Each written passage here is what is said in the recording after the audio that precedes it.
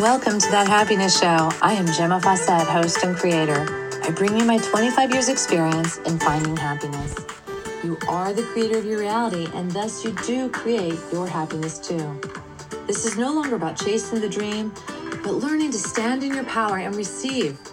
I am frequency expert, artist, teacher, and grateful mommy, here to guide you with the tools, ideas, and education around raising your frequency, learning to be present, and finding the happiness you deserve. Thank you for joining us.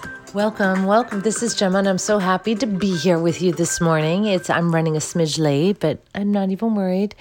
Today I've run into this yesterday a bunch, and that's why I want to bring it up, because I kept wondering, what am I bumping into? What is this interesting kind of thing happening, this conundrum with my family and friends and stuff. And then this morning it hit me. People are believing that their thoughts are who they are. Just like we think our bodies are who we are and our names are who we are, we have this identity crisis with thoughts. And if someone threatens to dismantle a belief or thought, we hold on to it tighter. Now, what if our thoughts aren't who we are? And I think at a young age, I dabbled in this idea of what if it isn't who I am? And that's what made it really easy to step away from the thought and look at it as separate from me. And I did that at a very young age. I remember just contemplating things without having to attach to them. And that is part of the thing where people think if they dabble in your idea, they'll have to attach to it and detach from their own and thus give up who they are. And what if that weren't so? What if it's just we can try on different things just like we can try on different clothing and see if one feels better than the other? And this is how I change beliefs, to tell you the truth. It's a simple thing. I feel how I feel in my own. And then I'll feel how I feel with another one on, as if that was the only one on and not this other. And I'll weigh the difference between the two, just the same as you would if you put two outfits on in front of a mirror. You put one on, you have to take it off to try the other one on. And this is what I do on a regular basis to make sure that the thoughts I have are the ones that serve the highest good of all. Now, it used to be the ones that serve the highest good of me, but now I've upgraded to serving the highest good of all because I know the highest good of all also serves me. It doesn't have to be only me. If it was me, then it would also serve the highest good of all if it was at that level. So I love this reminder because seeing friends hold on to their thoughts or beliefs and seeing how it then relates to the other things that they're holding on to. Because remember, all pain is resistance. So what are we resisting? When we have pain, when my back goes out, or I hurt my finger, or I get cramps, or whatever, what am I resisting? It's very clear for me to see now that having cramps my whole childhood was resisting becoming a woman, because it was that period, boy. And when that period came, it was a reminder that I was a woman, and I didn't want that reminder because I really didn't like the example I had as a child of what it was to be a woman. I wasn't excited about being a woman. So very interesting. And so now I have to ask myself on a regular basis, what am I having resistance to? What am I dabbling in? What am I experiencing and enjoying and and not enjoying? How is my life shifting and changing? How is cramps when I was a child different from cramps I may have now? What's the difference? Maybe today it wouldn't be resistance to being a woman. Maybe it's resistance to taking care of myself. That's the pain. So then when I take care of myself, they ease away.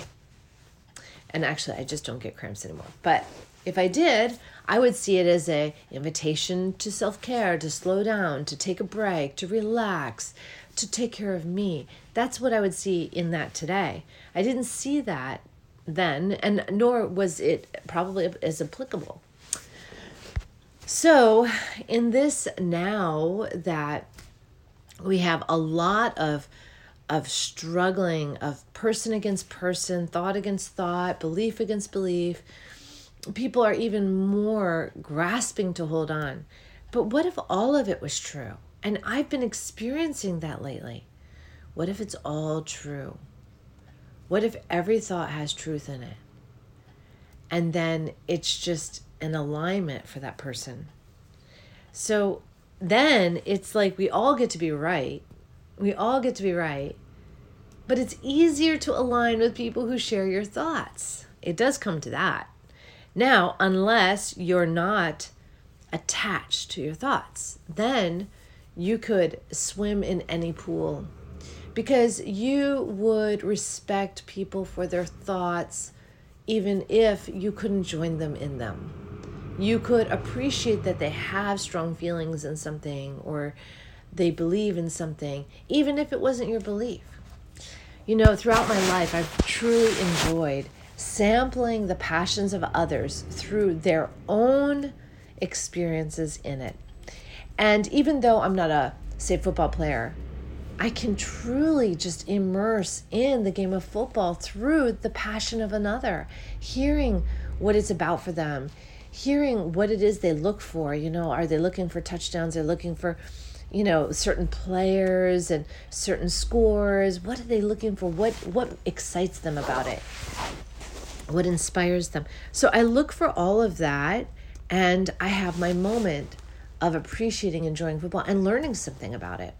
And I've done this with so many things, and I love doing it. I love learning that way through another's passion. And a lot of times it's a blip. It's like 5 minutes or a half hour or hour.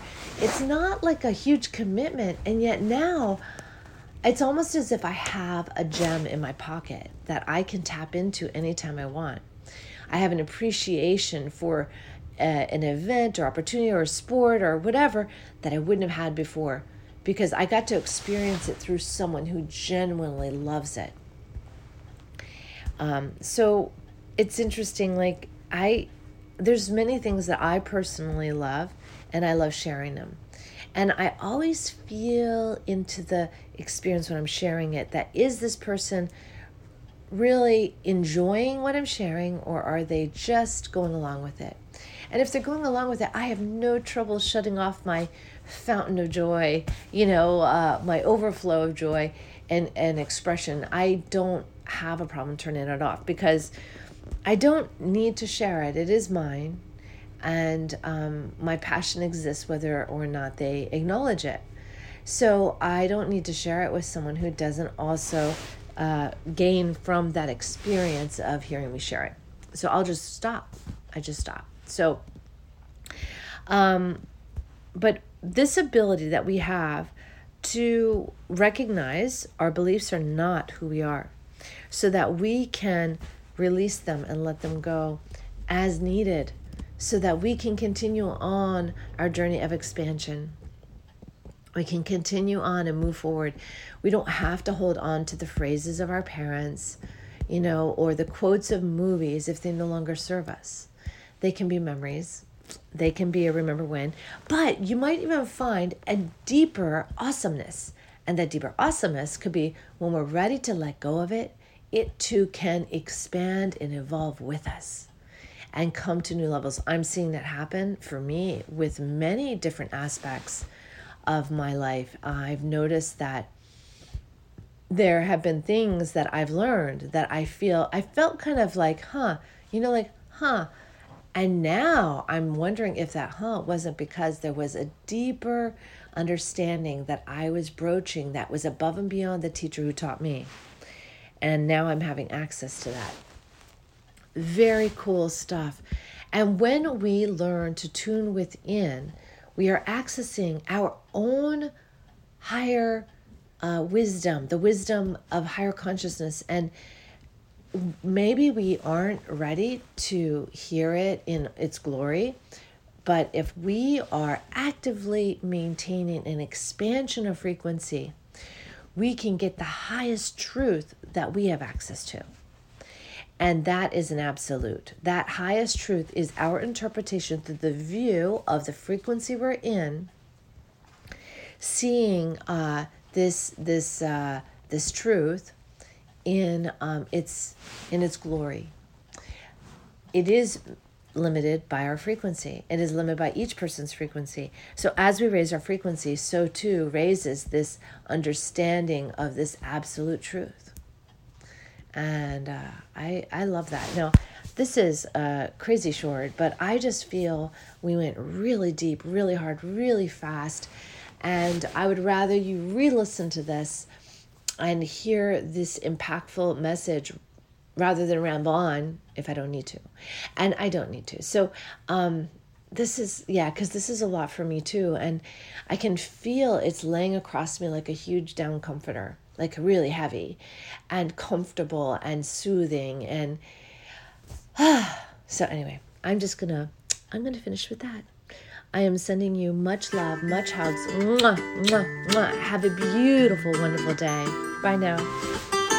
Thank you for joining us on That Happiness Show. If you'd like more information or have questions, you can reach me at GemmaFawcett.com or 401-699-6142. Private sessions are available as well as retreats.